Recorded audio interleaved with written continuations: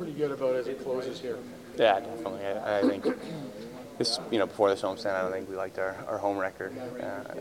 We want to make this place a hard place to play, and I think all last year we did. And I think this homestand has been kind of reminiscent of that. And one blip in that Washington game, but other than that, I think some complete games, and especially tonight against a really good Minnesota team. Do you feel like the team is kind of finding that 7-3 in the first 10 and kind of getting back to that in regards to the success you're having? Definitely. I think guys are stepping up. I think we have a lot of guys up front that are banged up and not playing, and we got Yamo back, which was great, and he's obviously made an impact since he's been back. Big goal for him tonight. And then guys are getting called up, like Hamlin playing just steady for a guy who's only got a couple games in the league, doesn't make many mistakes. So great to see everybody contributing, 4 lines contributing.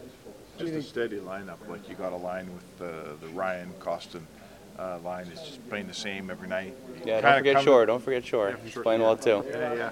But the point, I guess, would be you're not coming to the rink and seeing 4 new lines all the time because 2 guys are hurt or that guy's out. That's got to make a difference, doesn't it? Yeah. I think when you're getting contributions throughout the lineup, it's awesome. I think it provides momentum for the team. It's you get off to an earlier, a quicker start. I think that's kind of been an issue early on is our starts. I think the last couple of starts have been good, and I think it just gives confidence to everybody throughout the lineup. And I think a lot of guys are playing more now than they had in the beginning of the year, and they're contributing, right? So I think it's really important for a team effort. Kind of the blueprint for this team. Sorry, we're going first, sir. I didn't realize there was a question coming. Go ahead. You think this is kind of the blueprint, you think, for this team? Like the way I think we're finding our game. I think we have another level. I think throughout an 82-game season,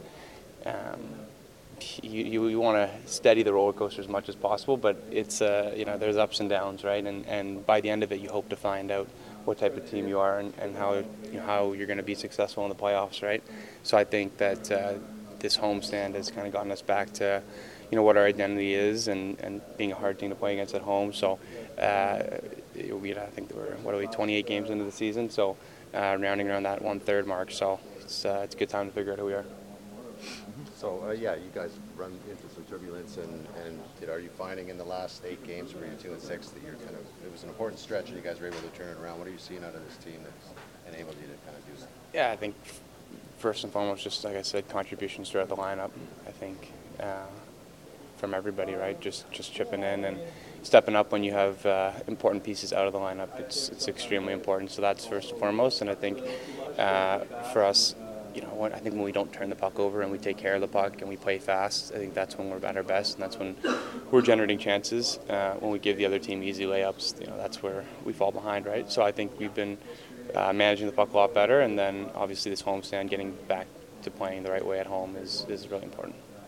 Hi, it's Shauna, and I might be a bad parent because my kids think French fries are vegetables. Hey, it's Ryan, and I might be a bad parent because I went out for wings when my wife was in the hospital after giving birth. Johnny here. I might be a bad parent because in my house, the tooth fairy gives pocket change. But we're not alone. Len emailed us and said his 6-year-old daughter's Tarzan moment going from love seat to lazy boy by curtains made him more proud than any dance recital. And Andy left his 2-year-old at the rink. All right, guys, I'm sure we're not alone. Like Andy's kid. For stories and confessions like this, make sure you check out our podcast. It's called Bad Parents, and it's available wherever you get your podcasts. I left a glove at the rink.